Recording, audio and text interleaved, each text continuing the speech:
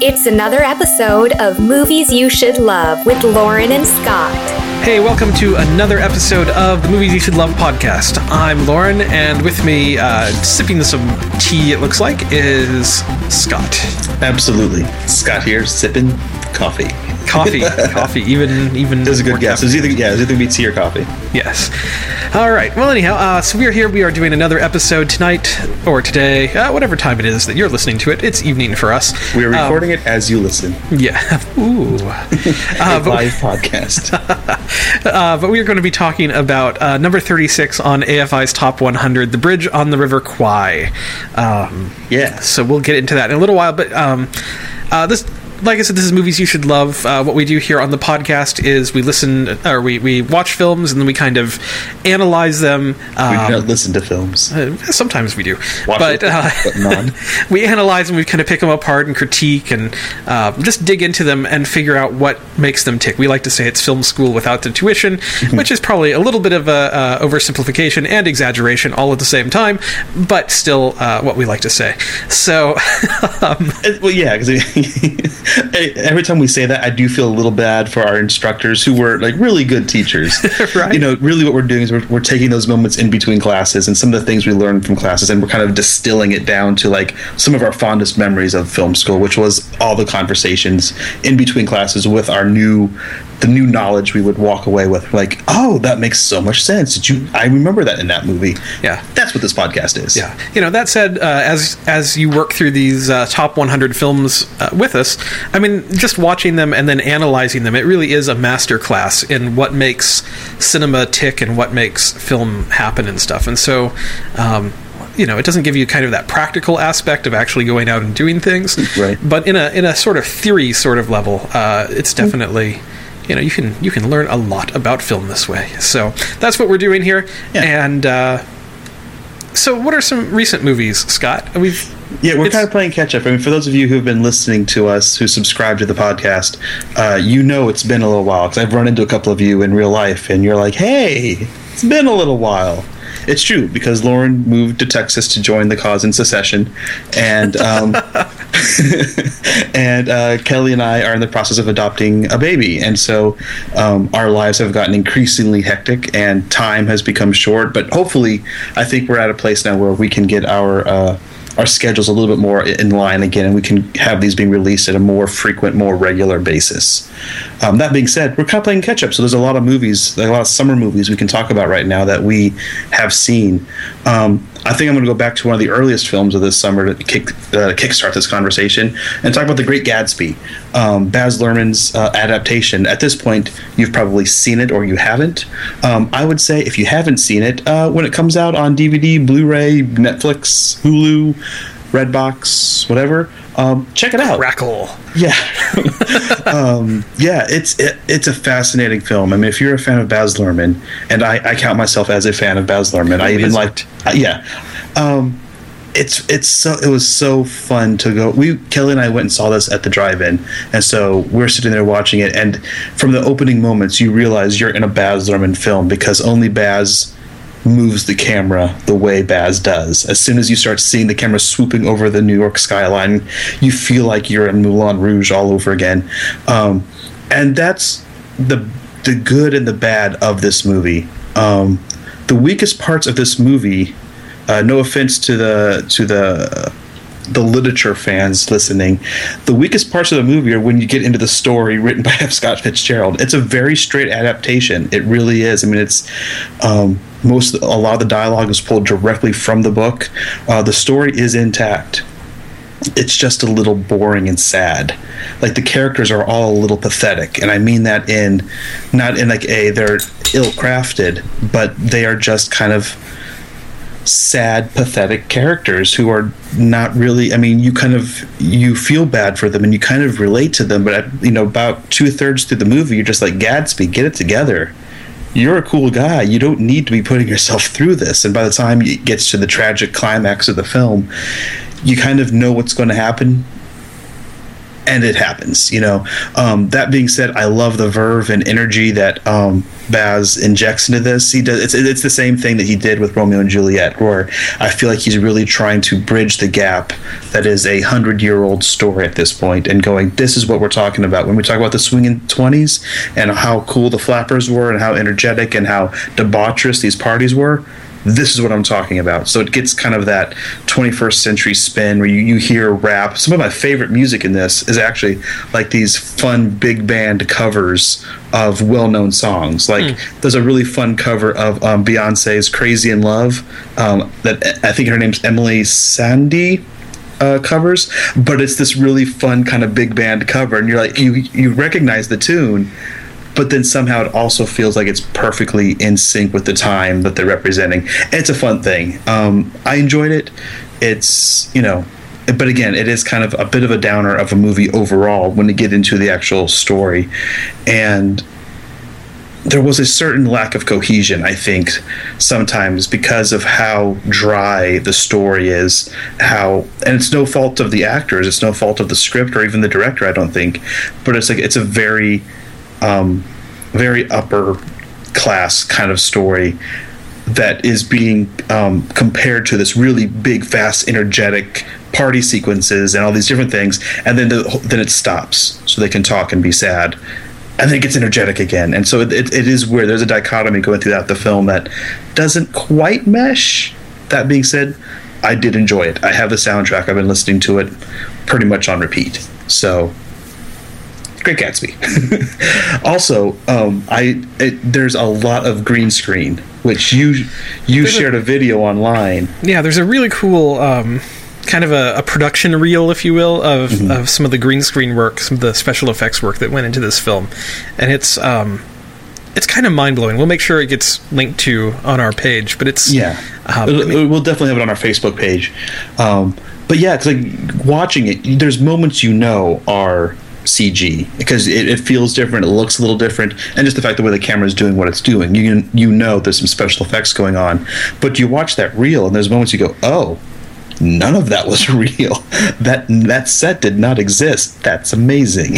Yeah, it's mind blowing, really. I mean, it's kind of one of those movies to me that, like, you see it and you just go, man, I mean, how do these actors even deal with this? Because it's not real. I mean, it's like, it's not quite like at that Star Wars level where it's just a blue room that they're in, right? But at the same time, it's almost weirder because there's like two things in the set, and then here's a car and here's a staircase. The rest isn't there. It's weird to me considering the nature of the story is so small. You could have filmed this. I mean, the way that basically the Robert Redford version of this film is, which is just find massive estates and film it. But he made it a special effects extravaganza. And we watched it on the big screen at a drive-in. You could tell it was filmed to be in 3D. And it was filmed in 3D, but we didn't see it in 3D. But there was definitely a lot of care in the image, and that's something that I think Baz definitely brings to his films. But yeah, it's fascinating to see something like that. You go, wow. You could have made this movie at a fraction of the cost if you wanted to. It may not have been the same at all, but it's amazing when you see that. Yeah. Well, speaking of big summer movies, we're going to go from one that is, I'd say fairly successful to what has turned out to be one of the biggest flops of the summer. Deservedly so, I think. Oh, that hurts. Yeah. So The Lone Ranger, the Disney Jerry Bruckheimer, Johnny Depp vehicle film, and I use the term film loosely. There are those kind of movies where you don't feel like using the word film. You go, no, this was a movie. This wasn't a film. Yeah. See, this is a weird one for me to talk about, and I know you haven't seen it yet, Scott. And I can't really recommend that you should. Maybe you should, Scott, but I don't think really most anybody else should.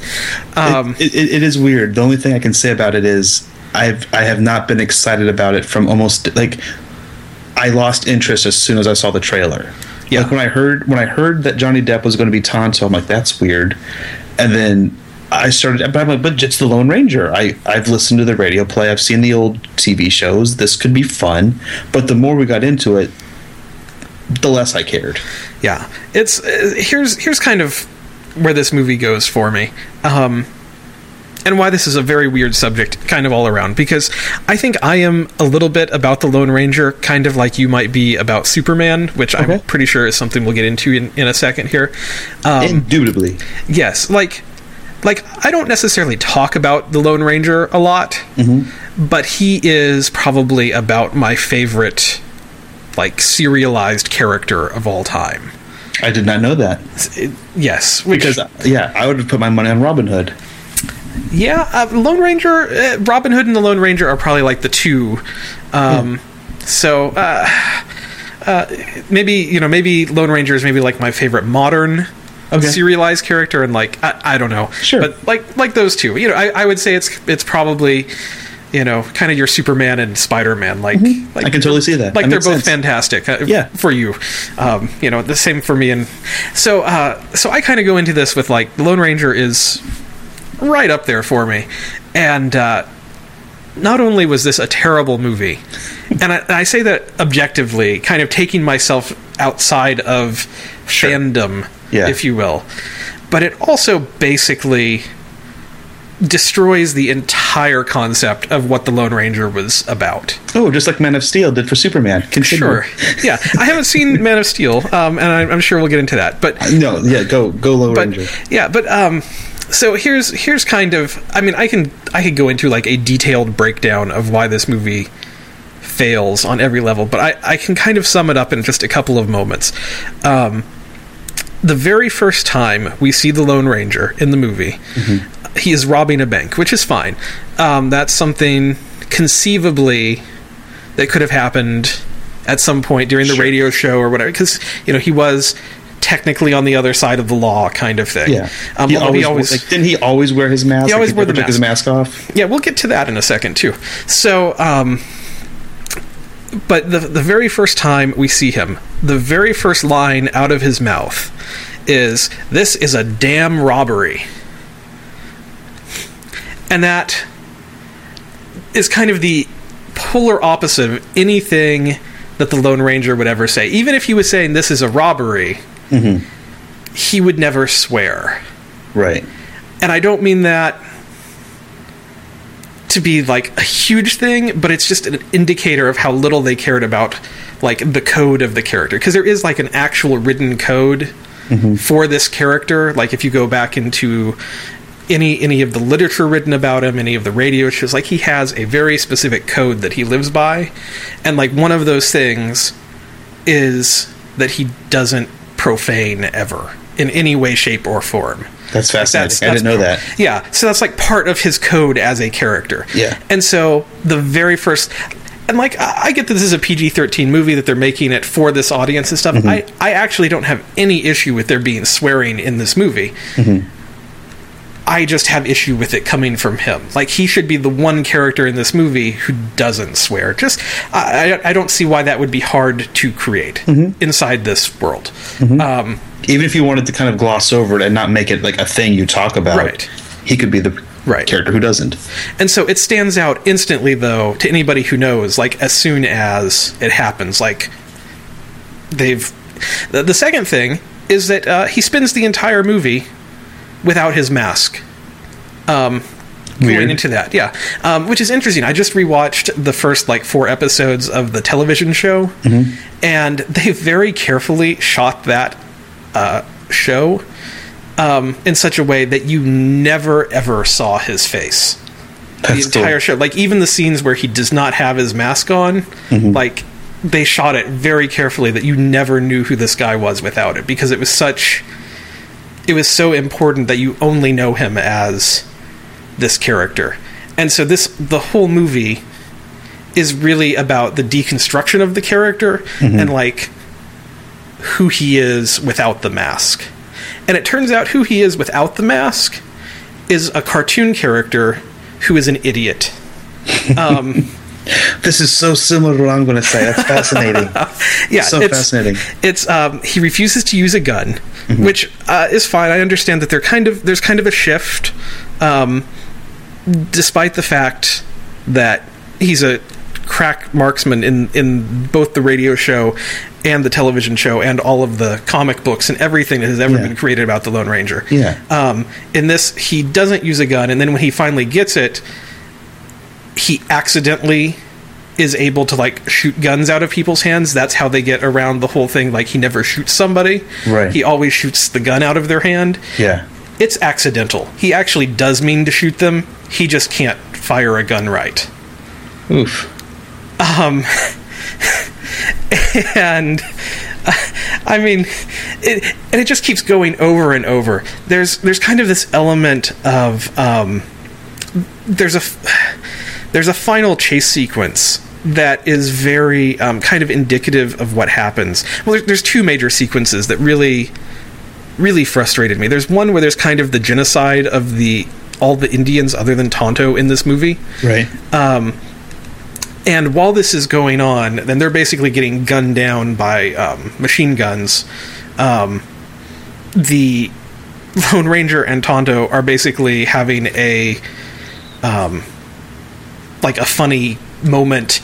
Like, the Lone Ranger's blindfolded, not like masked, but actually blindfolded. He can't see anything, and like everybody's shooting around him, and it's like kind of doing this, thing. And Tonto's trying to rescue him while everybody else is dying.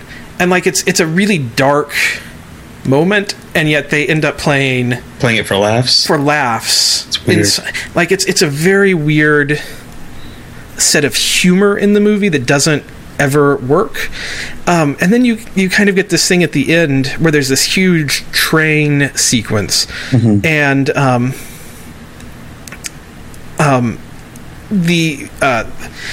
this whole sequence ends up again, the Lone Ranger is all about like helping people and rescuing people and fighting for law and justice. Like, those are kind of the things. And kind of the end message of this whole movie is that there is no law, there is no justice, and so therefore that's why you have to have the Lone Ranger. And whereas I think the old one is kind of going like, sometimes law and justice needs help. Right. I think those are slightly different messaging. It is, yeah. But at the end of this chase sequence, you get again, you get the Gatling guns out on these trains and things, and they're just like ripping through trains, mowing down like these high class business executives who are complete innocents in everything that is going on. And yet, like, they're getting shot up and stuff, and like it's just this big sort of thing that like the Lone Ranger never would have let happen. Yeah. In the classic storytelling of it. It's just it completely misses. That hurts. It misses everything. It tries to turn it into a cartoon, basically. And completely ignores the character. It turns both of the characters into cartoons. Somehow Silver the horse can climb trees or fly. We aren't sure which. Because he just randomly ends up like in the top of trees several times or on roofs. There's no explanation for like everything is just weird. Yeah. And I get that it's coming from Gore Verbinski. It kind of feels like it could almost fit with the Pirates of the Caribbean world of things, but that doesn't fit the characters that are involved in this. This is amazing. And this review is amazing.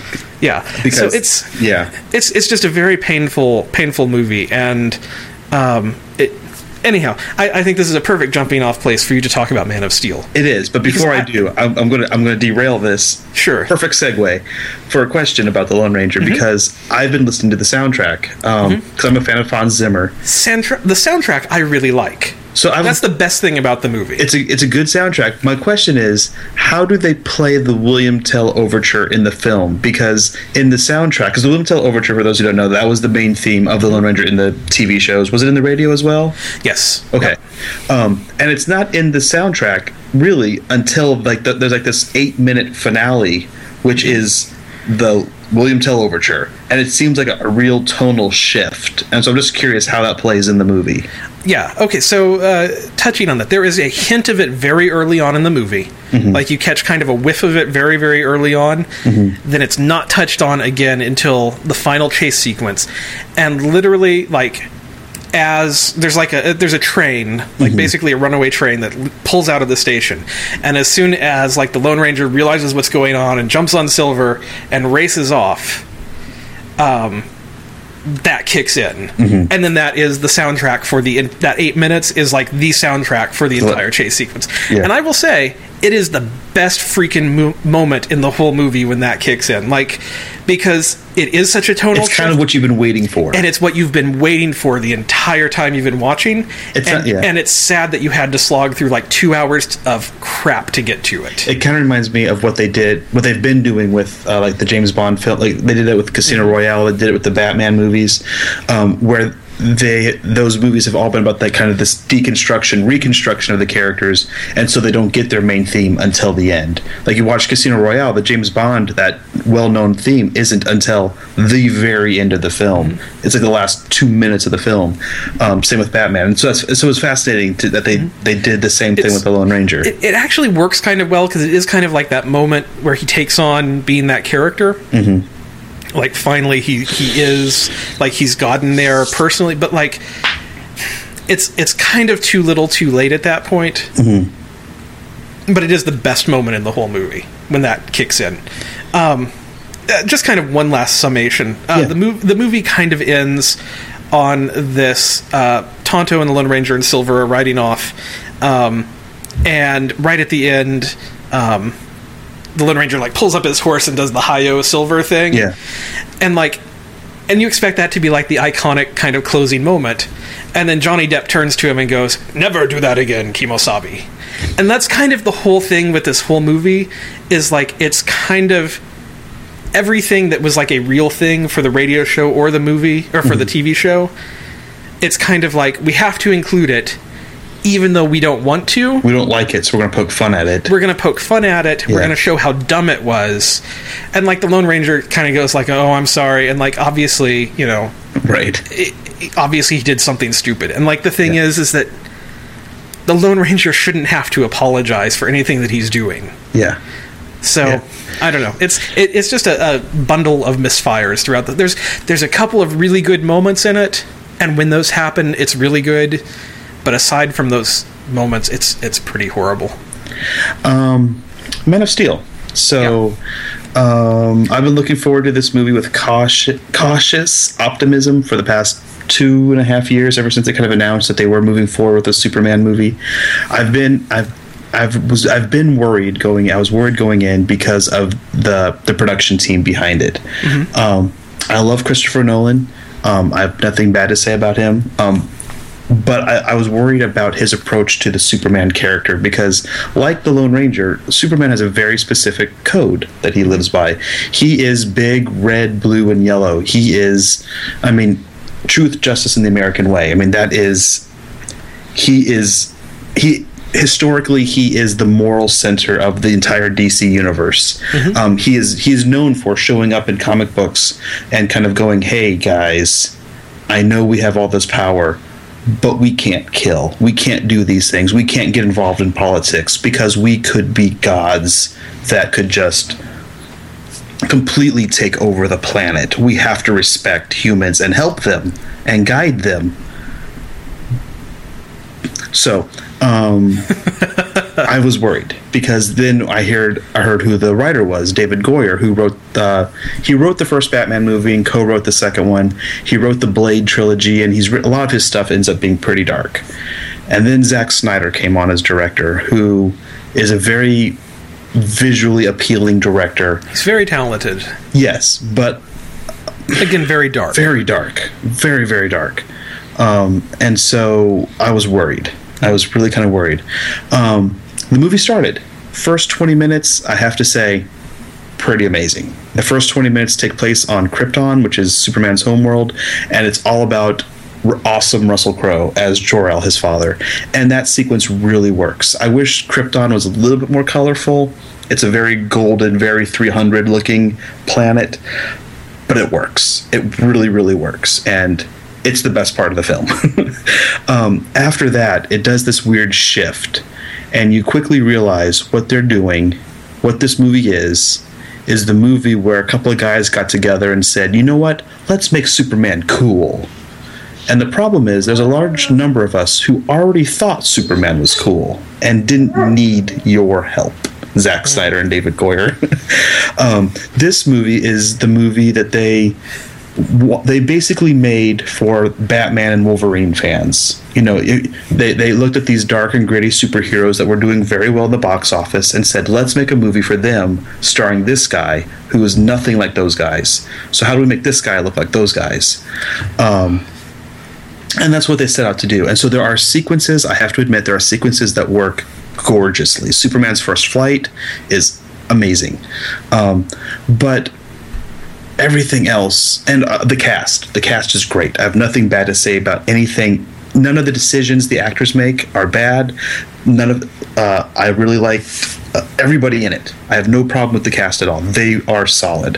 The problem comes in the writing of the film, in which it is a very uneven, weird story that's told one part moving forward, one part in flashback. And so in doing this, it completely deflates the escalation of emotion that you really should be having as you work towards the climax, because they'll stop the whole thing to show you a dumb flashback, which doesn't make any sense. And then let's get to this. You mentioned this code that the Lone Ranger has. Superman has this code. He does not kill because he recognizes, as everybody complains about, people who are not fans of Superman often say, I don't like him, he's invincible, nothing can stop this guy. You know, kind of missing the point that with superheroes, the story is never their powers, it's the character. And so, but one of the things Superman never does is kill, because he acknowledges that he is basically to us a deity, and if he goes around killing everybody who he disagrees with, that's a problem, because he wants to be a good guy. David Goyer and Zack Snyder basically got in an argument with Christopher Nolan. I've read this since watching the movie, where Christopher Nolan said, hey guys, Superman can't kill, and Zack Snyder and David Goyer basically said, why not? Like, why doesn't he kill? It seems like we should challenge that, and we should see where that idea comes from. We should see Superman kill so that he never kills again. It's him killing somebody that makes him go, oh, that's bad. Because that's how we all know not to kill. We all have killed somebody, and we've all realized killing's bad, you guys. That was not pleasant. 3 times today. Oh, wait. Yeah, so it's really weird because they make Zod, who's the bad guy of the film, he's this fellow Kryptonian. They make him right, which is weird. Zod says this thing, he goes, this ends with when one of us is dead. And then they fight and fight and fight. And I'll come back to this fighting in a second, but it ends with Clark snapping his neck. Like, Zod is about to use his heat vision to kill this family, and Clark, or Superman, feels like he has no other option, so he snaps his neck, as you know, as we've seen in countless episodes of 24. He does it in front of these kids, and he does it in front of an entire theater full of kids, because he doesn't know he's in a movie, but I know he's in a movie, and I know he just killed this guy. And then he shows some remorse, but then they quickly move on to the rest of the movie and wrap the whole thing up in a bow. My problem with this is that it's dumb, and it's against everything Superman stands for. And Superman, I have this opinion, and I don't think I'm wrong. But I feel like if there's 2 superheroes you should always be able to take your 6-year-old to see. I feel like you should be able to take him to see Spider-Man, and I think you should be able to take him to see Superman. That's just who these characters are.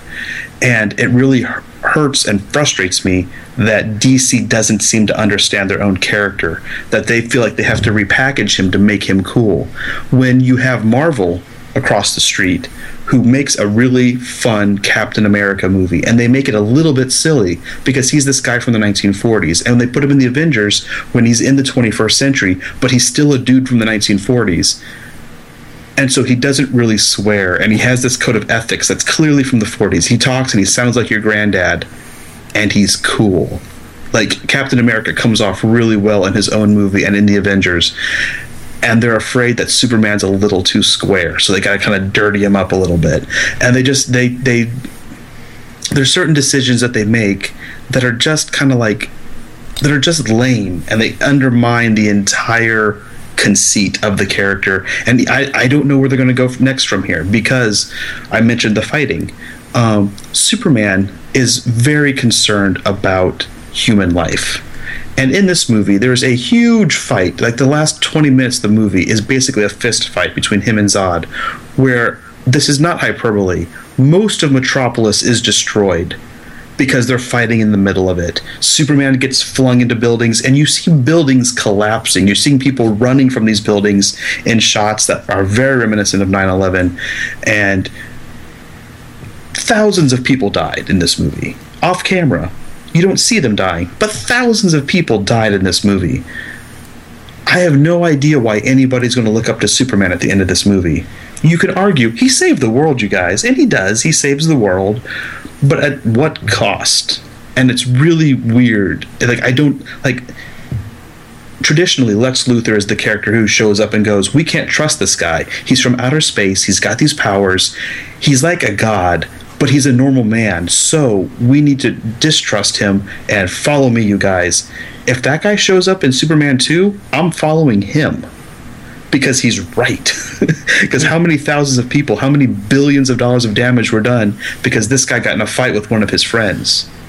And like, the whole movie is constructed in a way that, I mean, it's weird, because almost every bad thing that happens is Superman's fault.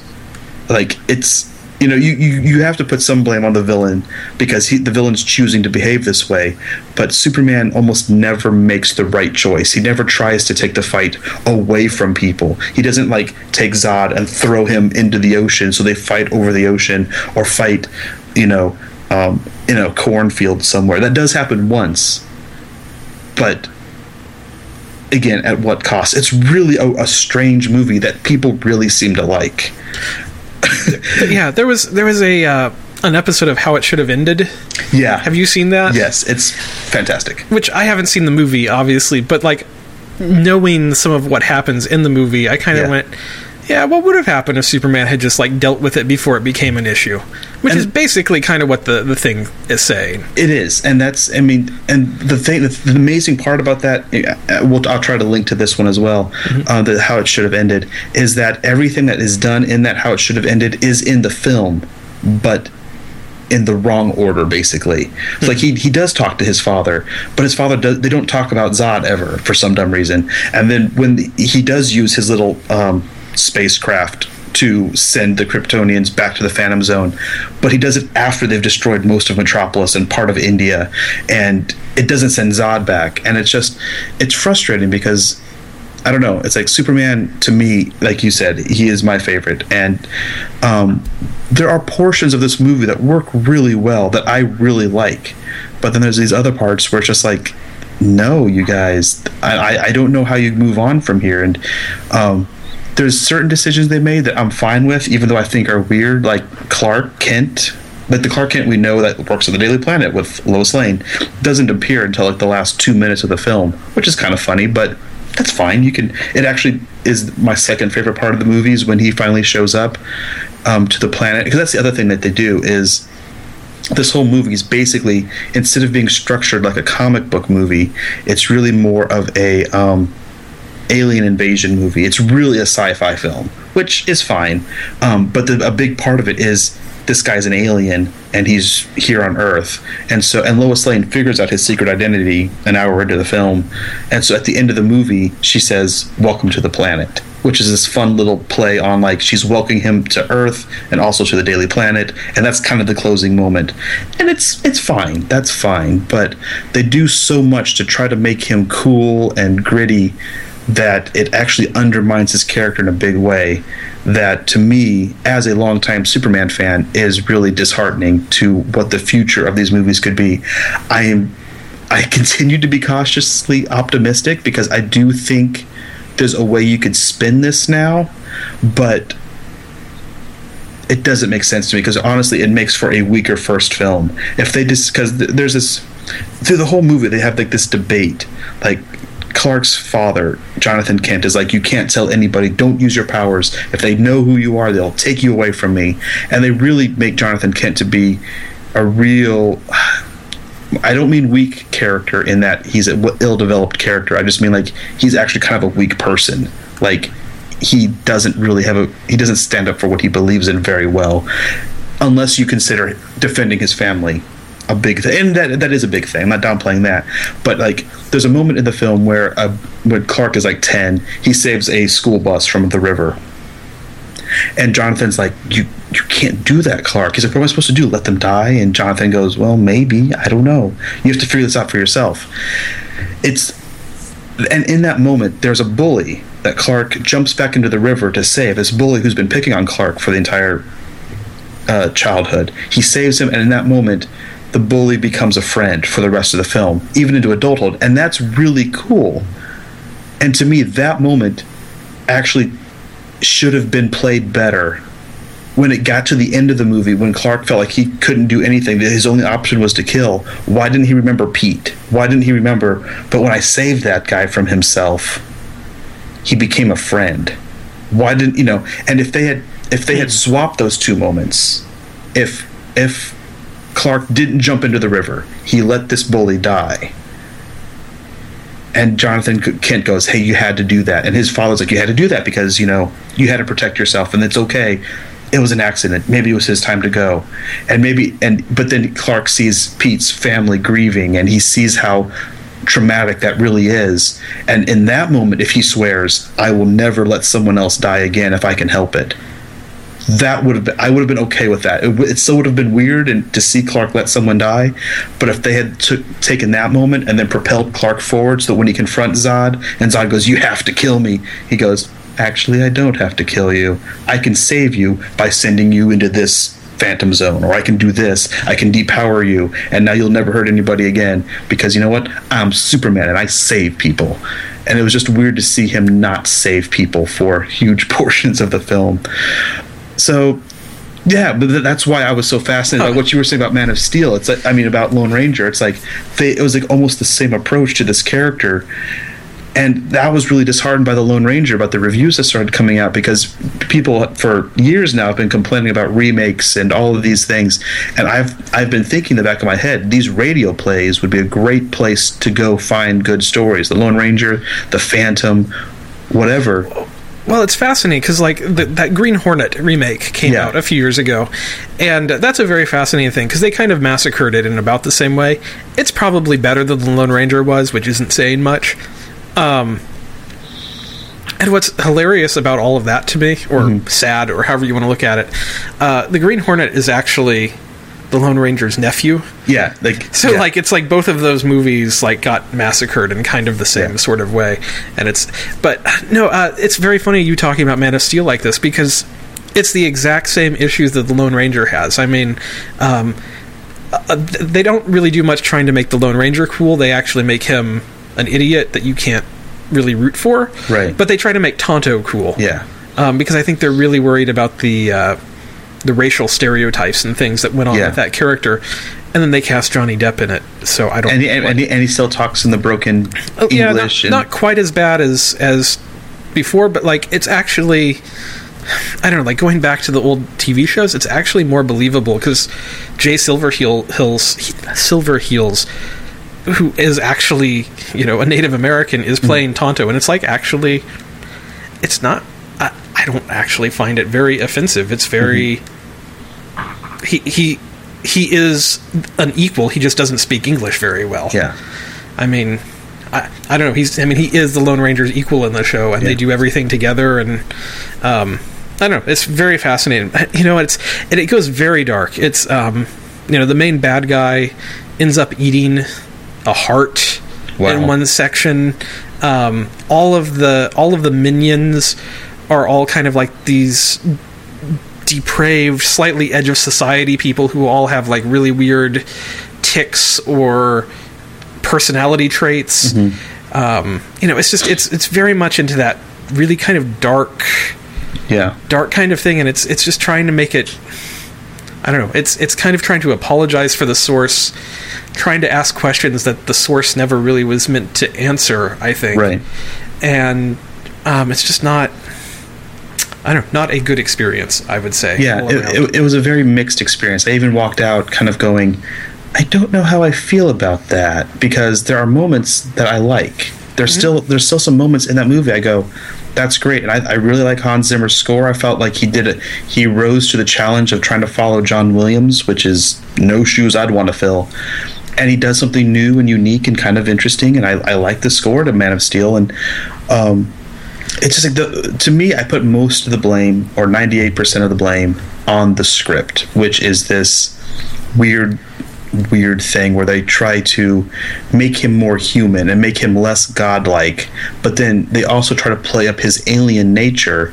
And even Superman at the end of it is like, hey, I'm not from Earth, you guys. And it's like, that's cool, but like in the comics, if you've read them, he wants to be. He's trying to be. He is the most human person you know. Yeah. Like, and Batman, even, Batman is his best friend, and he says that. He's like, out of all of us up here in the Justice League, Clark's the most human. It's like he sees himself as a human, and in this movie, he really aligns himself with the Kryptonians and with that heritage, as opposed to the human upbringing, which in all of the comics, movies, TV shows, is where he gets his moral center. It's John and Martha Kent going, you're sent here for a reason. You need to find out what that is, and if we can help you, we will. But I mean, go.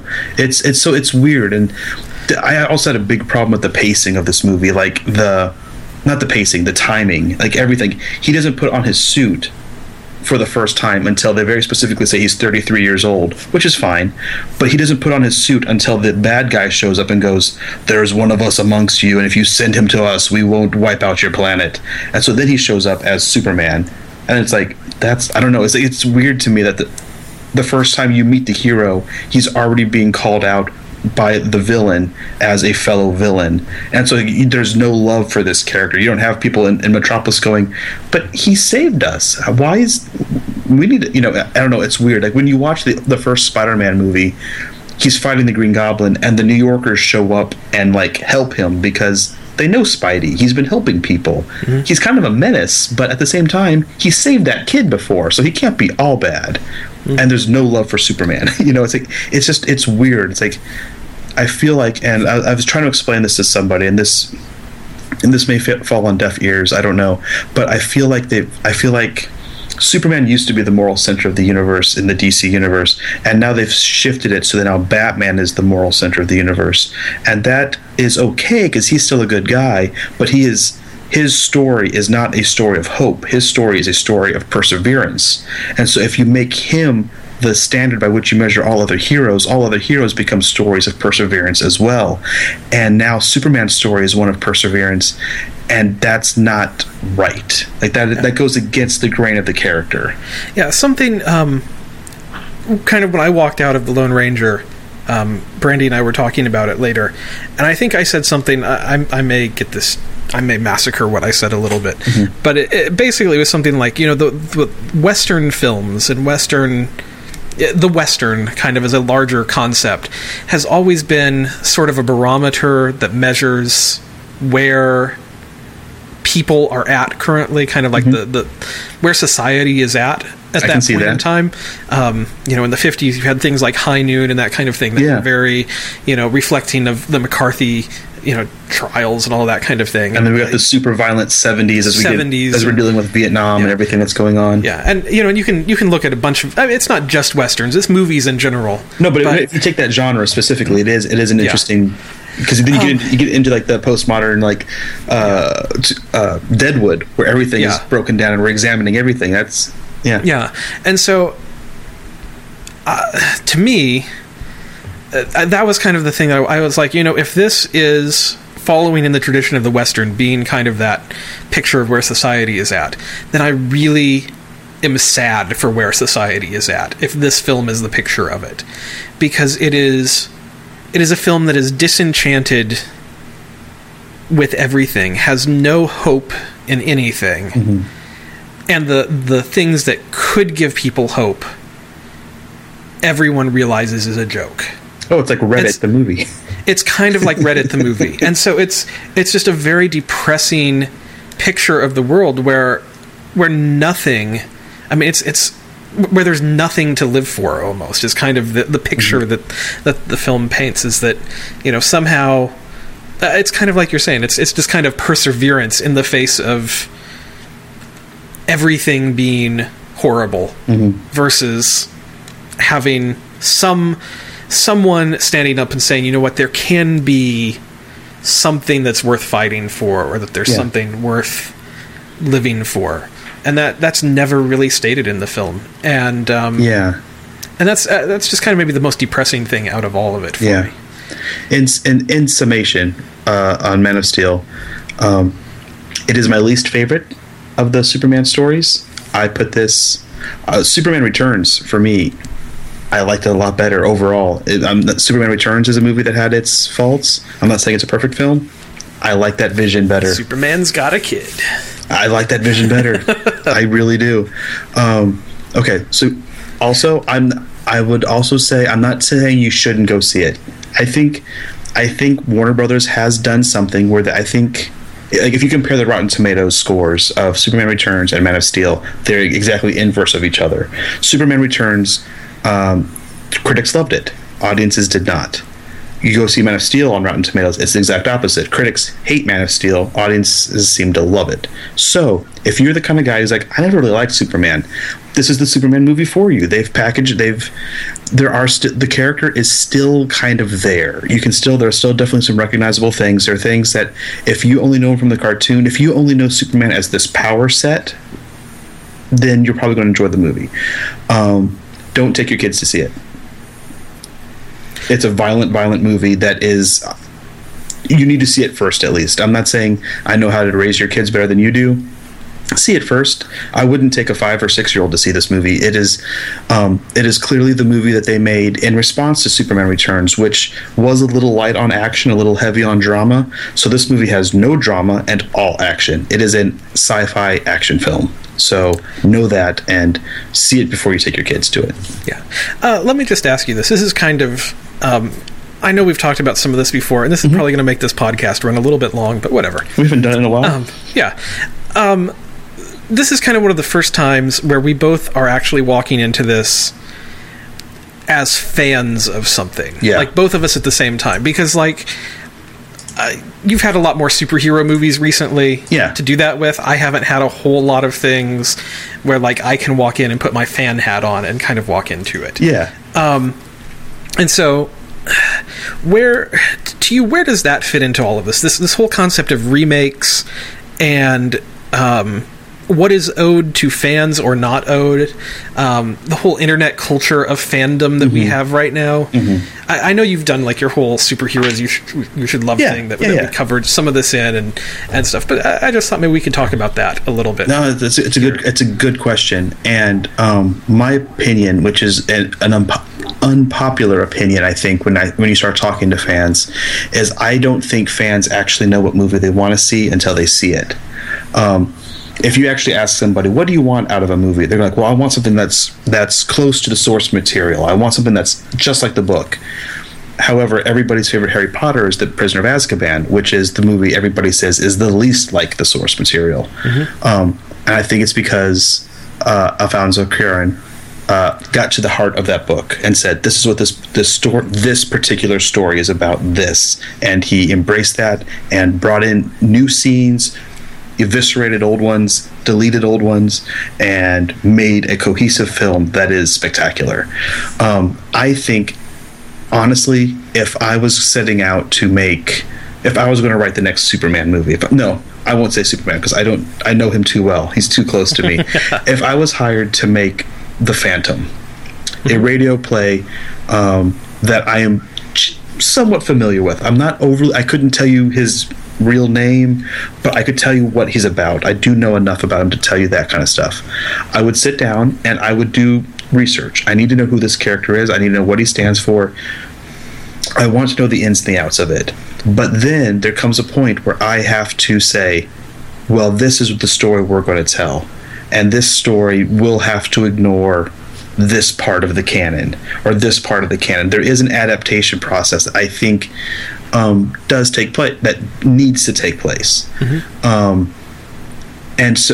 part of that adaptation is staying true to the character. I think there needs to be a truth, if not to the character, to the spirit of the character. I think that's what you owe everybody, because that's what you need to recognize why people are showing up to your movie. I know you're trying to appeal to a wide audience, and so when you make a Superman movie, you want to make a movie that will bring back the people who didn't like Superman Returns, and also bring in all the people who never liked Superman. Like, no, this isn't your dad's Superman. This is the 21st century Superman. He's cool. He kicks butt in this movie. You should come see this. So I know you want to appeal to them, but if it's not a recognizable Superman, why make a Superman movie? If you're not going to put him in the costume, why worry about it? Just make a Western. If you're not going to make a Lone Ranger movie, make a Western. If you're not actually interested in the Robin Hood story, don't make a Robin Hood movie. Because I think there's a lot of wiggle room with these characters. I think if you made a Superman movie where Clark Kent doesn't work at the Daily Planet but works he has his own blog, I don't think anybody would really care. It'd be part of the review. People would comment on it. I don't think it'd be a big deal. But I think it would be a big deal if you made a Batman movie and he wasn't a millionaire and he didn't have a butler. That's kind of important to the story. Like, Wayne needs to be Wayne. And so I think I don't think they owe me anything when it comes right down to it. But I do think if you're setting out if you're going to adapt a property, you do need to understand the property and adapt it the best that you can. And I do think that they walk a very fine line when you make the silly adaptation. I mean, it sounds like they did that with the Lone Ranger. They did that with, I mean, this is a weird comparison, but they did that with Dukes of Hazzard and with Starsky and Hutch, where they kind of wanted to make movies that were those properties, but also kind of made fun of the property. To me, that's weird. I'm more in favor of a sincere adaptation of like, no, you guys, you like that? You like the Dukes of Hazzard? Well, this is a Dukes of Hazzard movie. This is what that story would look like if it was 90 minutes and on the silver screen. We're going to have a bigger budget and we're going to have this kind of adventure. To me, that's what you owe me, is a sincere approach to the character and to do your best to find it. And sometimes that means you do have to adapt. Maybe you downplay Tonto's Native Americanness, or you embrace it more and you go, we're going to use this character and we did some research, we based him on this Indian tribe, he wears all of that kind of costuming and clothing, and we even got in touch with these people so we could even perfect the accent. Cool. We're going to try to embrace that and make it a real thing and not make it a joke like we did in the 1950s or whatever. That's my long-winded answer.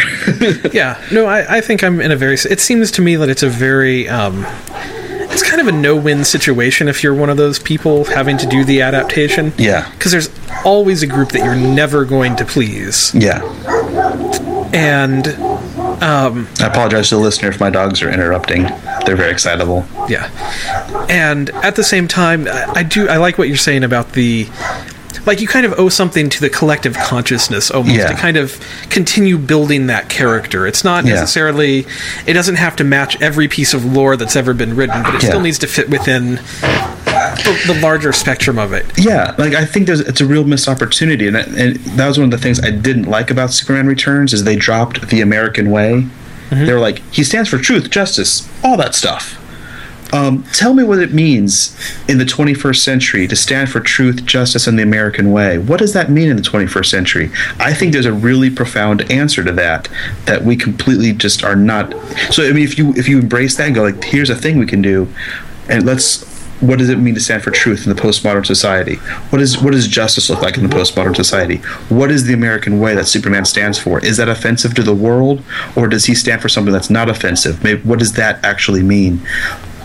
Do that, and that is awesome. And even if that means you have to reconfigure parts of his story to fit that, that's cool because you're going back to the heart of the character that he has always been. This is Superman's 75th birthday. This movie came out on his 75th birthday, and it is the most unlike Superman movie I have ever seen. Yeah. All right. Well, I think we could keep going. I mean, we could probably keep talking about all of this with these two films. What do you think? About I interrupted your response to your own question. I apologize for that. But what do you think? What do these filmmakers owe fans of properties? Yeah. You know, I mean, on the one hand, they don't owe us a single thing. I mean, there's nothing. I have no ownership. Yeah. I just have a picture in my head of the things that I like about this character. And so on the one hand, they can do whatever they want, and then it's up to me to make my decision based on that. And maybe I'm no longer a fan, or I'm just a fan of, like, this certain portion of it, and then after that, I stop. I mean, that's maybe one fair way to look at it. I'm certainly not a fan of this film. Yeah. But it still doesn't make me not a Lone Ranger fan. I still am. I just don't, I just have a different opinion of what this should be a part of that or not. I don't know. There's an element. I think you and I have talked a little bit about this, in that you kind of have to reinvent things a little bit, and that maybe there's an element of, there's stuff that I like that I already have a connection with, and it's kind of like people choosing their favorite doctors or that kind of thing on Doctor Who. Yeah. And like once you have that connection with that, you may or may not enjoy previous or future doctors or whatever. Absolutely. But you always are going to have that body of work that you are going to enjoy out of this. And maybe that's just enough. Maybe we as fans need to go, you know what? Whatever happens, larger perspective. It's called headcanon. Yeah, I still have a body of radio shows and TV shows that I love, and maybe that's okay. Maybe that's enough. Maybe that should be enough that I enjoy what's already there, and then if something good else happens, then I should just be joyful or ignore it, if it's bad. I've tried, with all this all these superhero films that come out, I'm always very curious about people's responses, especially when it's a character that I like. And so when people talk about how much they like Man of Steel, I've done my best to keep the conversation positive, because for some people this is their first experience with Superman, and part of me hurts when I hear that, but part of me goes, but did you like it? They go, oh yeah. Then I go, would you be interested in reading Superman? Because I can recommend some really great stories, and I try to bring them into the fold a little bit, and then maybe we can get to a place where we can agree on certain things or whatever, because I do think there is an opportunity for fans. And I don't like it when fans blast things, because there are people who like it and go, but I'm one of you now. I understand Superman now. He's cool. And you're like, he is. And that's what you should agree on. That we both like this character now. Sometimes filmmakers make it very hard for you to do that.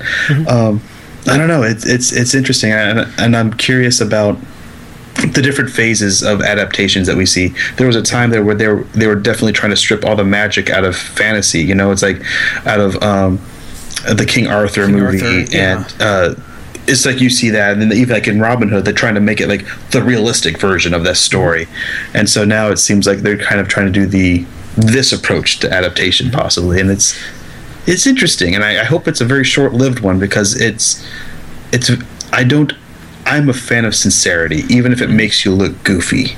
Well, it's interesting. You bring up the Robin Hood thing. Like, for me, my headcanon Robin Hood is Errol Flynn. Yeah. Even though I've gone back and read like the history, I know like original, like as early stories as we can get, and like I know where as much as we know anything as where it comes from and that kind of thing.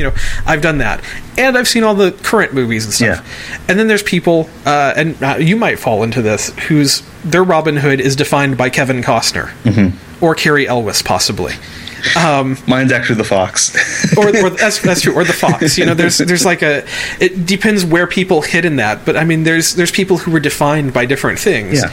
And I'm not a huge fan of the Kevin Costner one. I mean it's okay, but it's not. I really liked it when it came out. Yeah. It has not aged well. Yeah.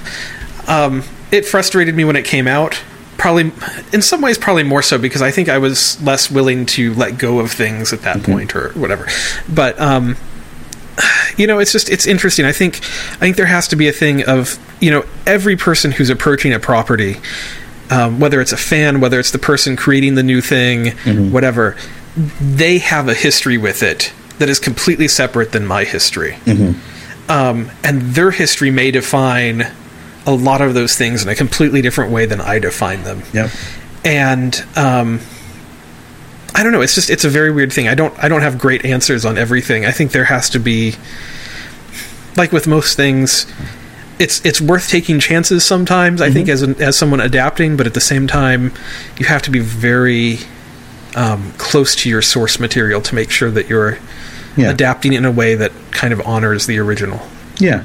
Well, because there were certain changes, for example, in Man of Steel that I was totally cool with. Like, Lois Lane, literally, like within an hour of the movie, figures out this guy who's running around saving people grew up on the Kent farm. It's Clark Kent. And there was this moment that was really weird because that's just such a classic part of the story is will she figure it out? Won't she? Oh, he has to run off and change and come back and she has to not know. But I mean, isn't she like a Pulitzer Prize winning journalist? Right, she is. Yeah, she should be able to see through his BS in about, 10 seconds. And she does it in a way that's really cool. Yeah. Like she hears like these little like urban legends and she's following the story of like these weird happenings, and it just kind of, because she's an investigative journalist, she figures it out. In a way, she hasn't even gotten to know him yet. She just goes, and so what I like about that is that it puts a lot of power in Lois Lane's hand. Like, she is awesome. She figured this out. Also, because she does that, she believes in him in a big way because she has seen his life story and goes, this is a guy who's wrestling with himself, is trying to figure out who he is, and honestly, he wants to do good. And so even when the world looks bleak, she knows this guy's on our side. And so that, I do think, is a cool relationship to going into a second movie, which there is going to be, is that even if the whole world is against them, Lois and Clark have each other, and she knows he's trying to do good. That's kind of cool. I just wish it didn't have to come with all the baggage that Man of Steel also introduces. But so I'm just saying there are ways to completely change the story that still is true to the spirit of these characters and kind of goes, yeah, but they still have each other, and she's still this amazing reporter and awesome person. Anyway, do you want to talk about some other movies? Yeah, why don't, we've been doing this about an hour here. Why don't we jump to our movie of the week? I know there's other things we could talk about. Yeah, but let's hit the bridge on the River Kwai. Yeah. So jumping back here, 60 or so years? Yeah, it came out in 1957. It's number 36 on America's on the AFI Top 100. Sorry. Yeah, it was directed by David Lean, who directed several other kind of big, epic-y sort of movies. Probably most notably Lawrence of Arabia. But I mean, he did a lot of stuff. Yeah.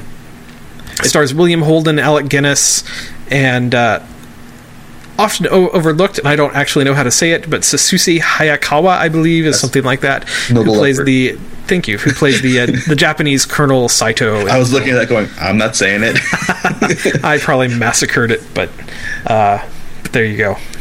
And this movie, it won 7 Academy Awards: Best Actor, Best Picture, Best Director, Best Music, Best Editing, Best Cinematography, Best Supporting Actor. I mean, it kind of cleaned up, and this was at a point when we did not have quite as many categories as we have today, so that's it's very impressive. More impressive, and rightly so. This is a solid movie.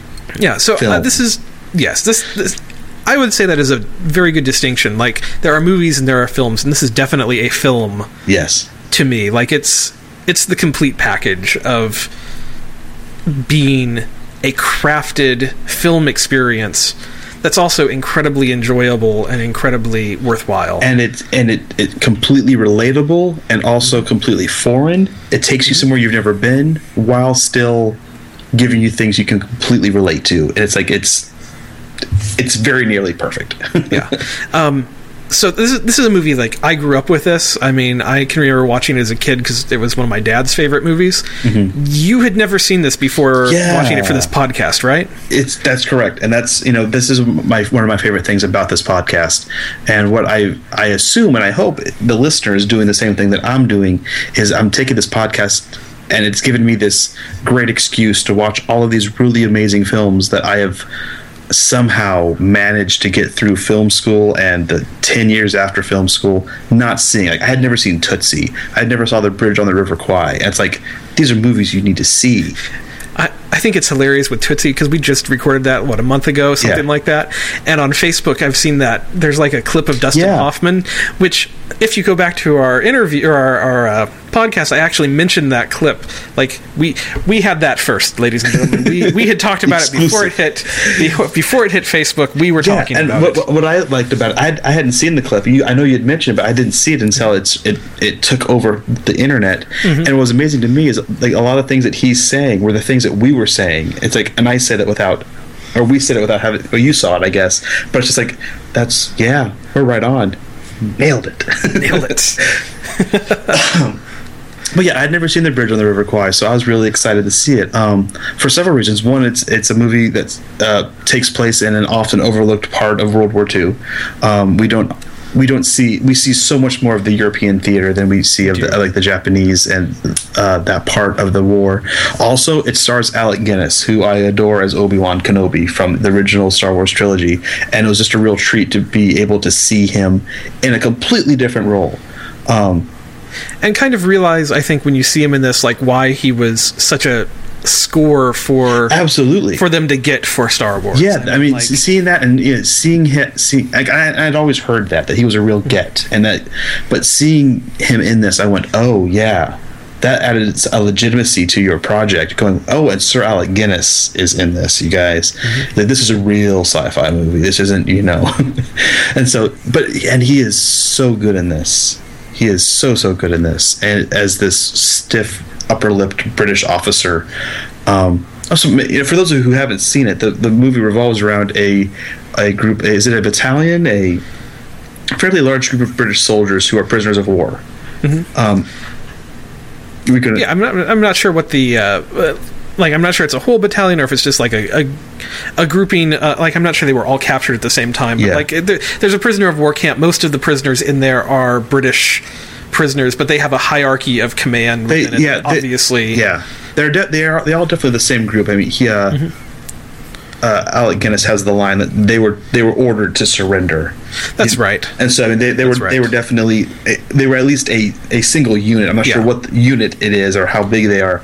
But so they're all in this prisoner of war camp, and they show up, and Colonel Sato is there and goes, "You guys can try to escape. There are no walls, there are no fences, there are no moats. We're in the middle of a jungle, and you will die." Yeah, good basically. You have a much better chance staying here. And it's a labor camp, and the whole camp is basically their job is to build this bridge over the River Kwai. And so it's fascinating. Mm-hmm. Yeah, it kind of starts out as a power struggle between the two colonels. You have the Japanese colonel and the British colonel, and the British colonel is basically trying to make sure that his men and his officers and everyone involved is being treated correctly under the Geneva Convention, and that everything is proper. It's kind of that it's honorable and proper. The Geneva Convention, as well as like the rules of British military, just going, oh no, you can't have officers working, like you can't force officers to do this. And he's like, yes I can, you're all prisoners, you're all the same now. And he's like, no, we are not the same, we're never always this, that will never happen. We have to keep, I'm an officer, they are not. And so there becomes this power struggle at the beginning where he refuses to bend his beliefs and his very strict code of conduct.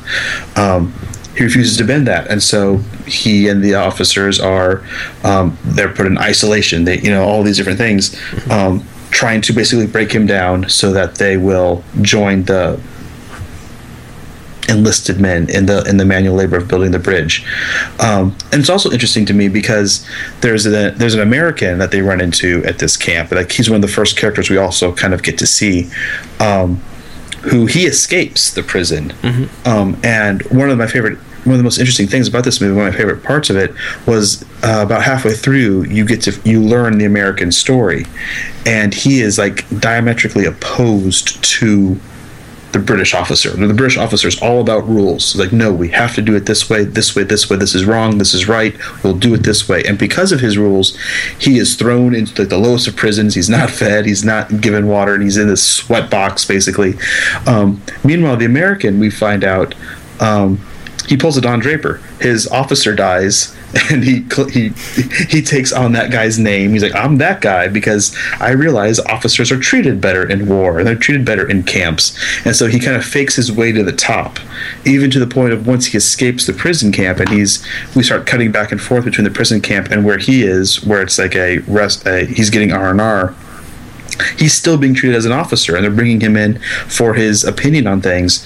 And he is now, and then by the end of the film, he's in charge of this like kind of liberation force that's going to try to blow up the bridge and free the British soldiers and stop the train from crossing the river and transporting supplies and weapons to the enemy. And it's because he lied. He fails his way to the top, and it's amazing. Yeah, it's a great. It's because really you have these three characters. You have the Japanese colonel, the British colonel, and the American officer. Yeah, and they are all forces of will in their own way. Yeah, and like each of their will is diametrically opposed to each of the others. Yeah, and so it's kind of a three-way power struggle throughout this whole movie about how these characters interact.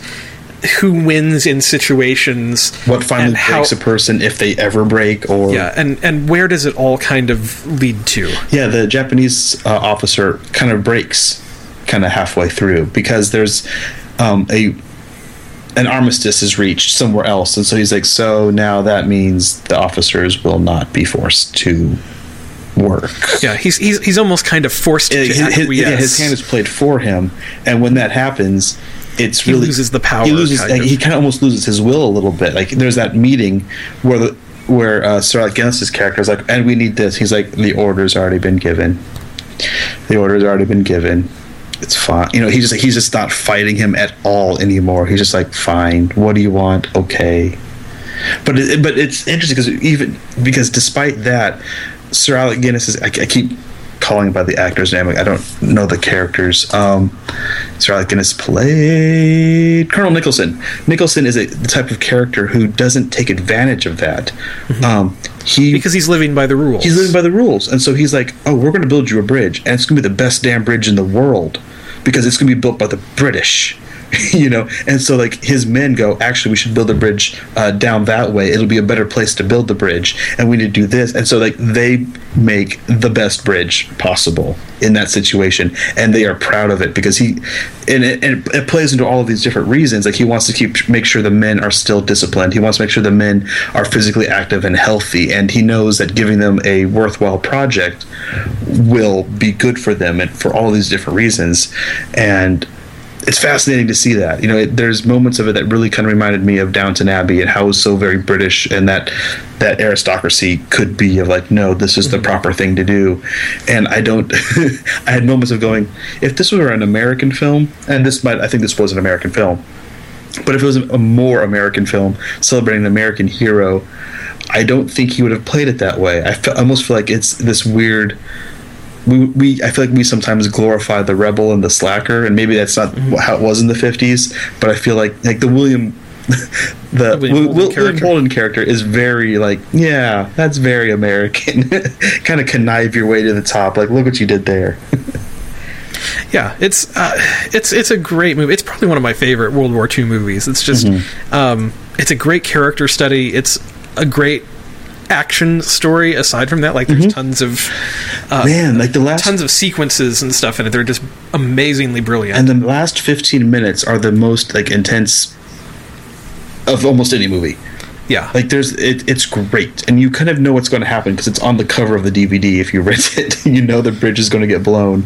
But it's like leading up to that is phenomenal filmmaking, where it's just like, are they going to see it? Oh no. How are they going to do it? They've seen it. Now what? Now what? Now what?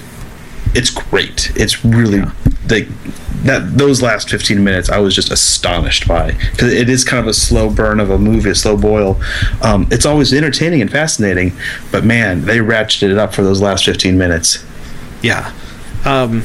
It's a movie that I can't recommend enough, and I mean, I'm sure there's lots more to say about it, but on the other hand, there's not a ton to say about it, because it's a movie that speaks for itself when you watch it. I mean, it was a great movie when it was made, and it is equally as great today.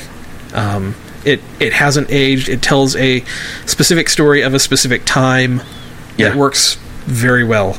It really does. Yeah, it's kind of brilliant filmmaking. Yeah. Yeah, I mean, yeah, and the last thing I would say about it was I did a little bit of research on the story afterwards, because it reminded me of another movie so much. I was like, I wonder if this is based on the same story, if this is a true story, and it kind of is, kind of isn't. There is a character, the two main characters, the Colonel Nicholson and the Colonel Sato character, are based on real people who did have this contentious relationship that ended up budding into this a really kind of amazing friendship. And this is just a fascinating part of the story that they don't go into this at all in the movie. The ending is completely different. But like after the war, the Nicholson character basically testifies at the war trials, and it saves Sato's life. These aren't their real names, but for the sake of this conversation, other Japanese generals were being taken to the gallows for, running these internment camps, and Nicholson kind of stood up and goes, actually, he ran a really good camp, and he was fair to us, and he did all these things, and so he didn't die. And then after the war, after Nicholson ended up dying, I think probably of old age, Sato went and visited his grave. I mean, they were like lifelong friends after this this prisoner of war camp experience, which just speaks to the quality of their character, their very real character that they had. So yeah, so our verdict on the film then would be that I would say that I love it. It's a great movie. It's a movie that if you haven't seen it, if you're like me and somehow managed to miss this movie, this is a good one. This is one that's absolutely worth revisiting. Yeah, I mean, you guys need to see this movie if you haven't. Bridge of the River Kwai is a good time. Yeah, I'd say it's out of this list, it's one of the more must-watchy kind of films that we've got on the list, I would say. Pretty much worth it for just about anyone to see this. Yeah, I mean, it's not a popcorn flick. It's not the kind of movie that's like, yay, good time, having friends over, we're going to watch a fun movie. It's not a fun movie, but it's a good movie. And if with the right group of friends or by yourself, good movie. Yeah. It's absolutely worth seeing. So what are a couple of other things that you would say the two movies that sprung to mind as I was watching this, there's a movie called To End All Wars, which I don't think had a huge release. I know I didn't discover till it was out on DVD. It's called To End All Wars, and it stars Robert Carlyle and Kiefer Sutherland, and it tells a very similar story. It doesn't have as much of the character interaction, but in a way it does, and then it's a different kind of character examination. But it's a very similar story. It's about British prisoners of war, a couple of Americans who are at a Japanese prisoner of war camp, and they're building a railroad through the Burmese jungle, and based on a true story. And it is disturbing and fascinating and heroic, and I really kind of like it. It's probably not. I mean, I think it's R-rated. I think it's a bit more gruesome than Bridge of the River Kwai is, but it's definitely in the same vein. I mean, there was elements that I'm like, wow, this is very familiar, and I had to go look it up. The other movie, which is a completely different war, is Rescue Dawn, which is, I believe, a Werner Herzog film, but it stars Christian Bale and Steve Zahn and a couple other people. But if it's one of those Christian Bale movies that's kind of easy to miss, that I would absolutely recommend. I believe it takes place during the Vietnam War, but it's about a prisoner of war who escapes. It's about him trying to escape and finally fighting his way through the jungle, trying to get out. Very good movie. It's another, basically, I thought of prisoner of war camp movies. I saw this, I was like, oh, I like all these kinds of movies. Lauren, what about yourself? Yeah, well, I think probably most notably is Lawrence of Arabia, which I think is what we're going to talk about next week. So I'm not going to cover that now. But, it's also David Lean. It's a big epic kind of film, and very fantastic. The Guns of Navarone, starring David Niven and a whole bunch of other people, is kind of a really good World War II action adventure.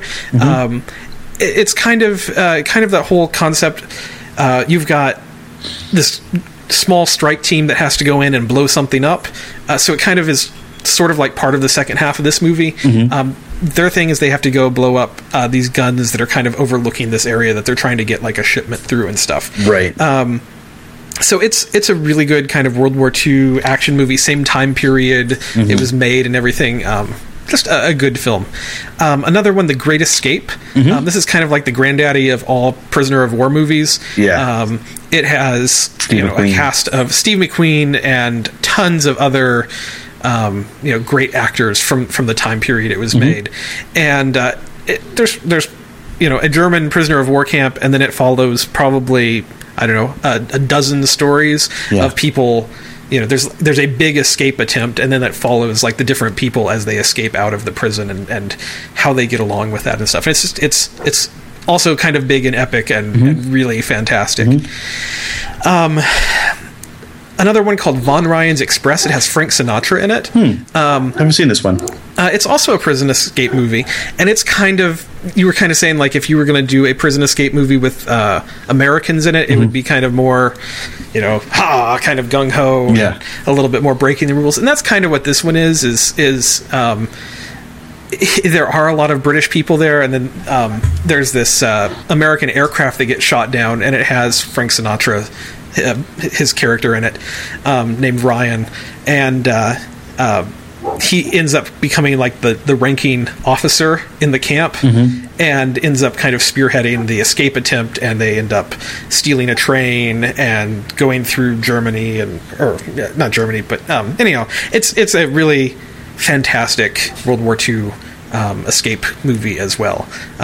Probably one of Frank Sinatra's better films as well. He's really good in it, actually. Apocalypse Now is kind of an interesting, again, different war that we're dealing with here, and a much darker film than any of these others. But I think it kind of there's a line right at the end here of The Bridge on the River Kwai where William Holden's character goes, "Madness, madness," and it kind of, it's the last line of the film. Yeah, it's the last line of the film, and it's like the perfect segue into kind of the Colonel Kurtz character. You could almost see like William Holden at this point going deeper into the jungle and becoming Colonel Kurtz almost. Like I don't know, that's kind of the extension of that character. I see that. And so I don't know. To me, it's kind of like the sequel in some ways. The unintentional sequel to this film. And the last movie I would say is The African Queen, which has Humphrey Bogart and Katharine Hepburn in it. It's a good movie. It's just a brilliant movie on its own. And it's also a World War II movie of sorts. They end up trying to escape from the Nazis in Africa, and there's like a ship blockading a thing, and you kind of have this battle of wills between these two characters locked on this little tiny ship together as they go up the river, and kind of how they have to deal with all of that.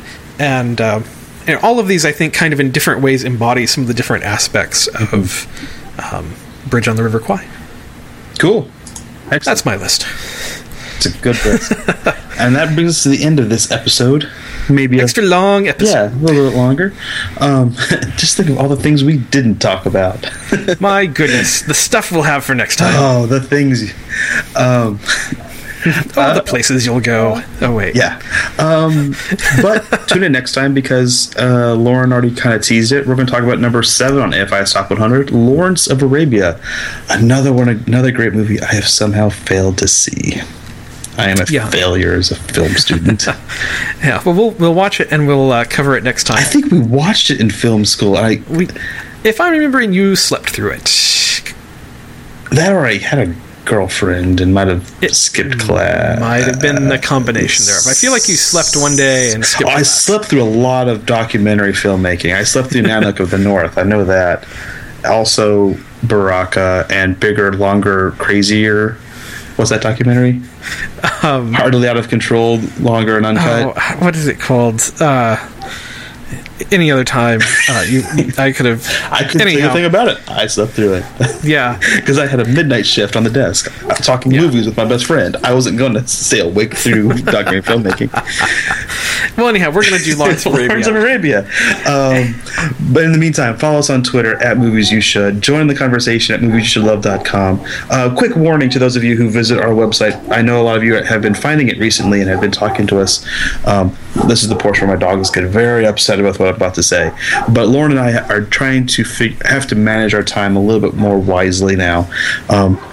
I've got an 11-month-old living with me, and Lauren has a job, and so we're not going to probably be able to devote as much time to some of the ancillary aspects of Movies You Should Love.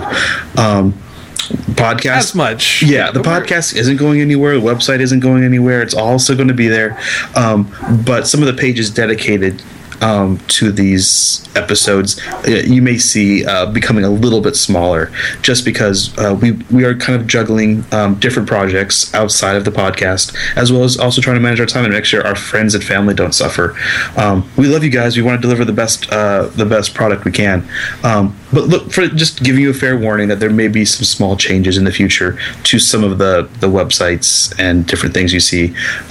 More conversations, for example, may be taking place on Facebook than on the website. Doesn't really matter, but you will see. And we want to keep going. We want to keep bringing this podcast to you guys because we enjoy doing it, and I've really enjoyed seeing you listeners. The numbers are growing, and the conversations are becoming longer and more interesting, and so I really enjoy that.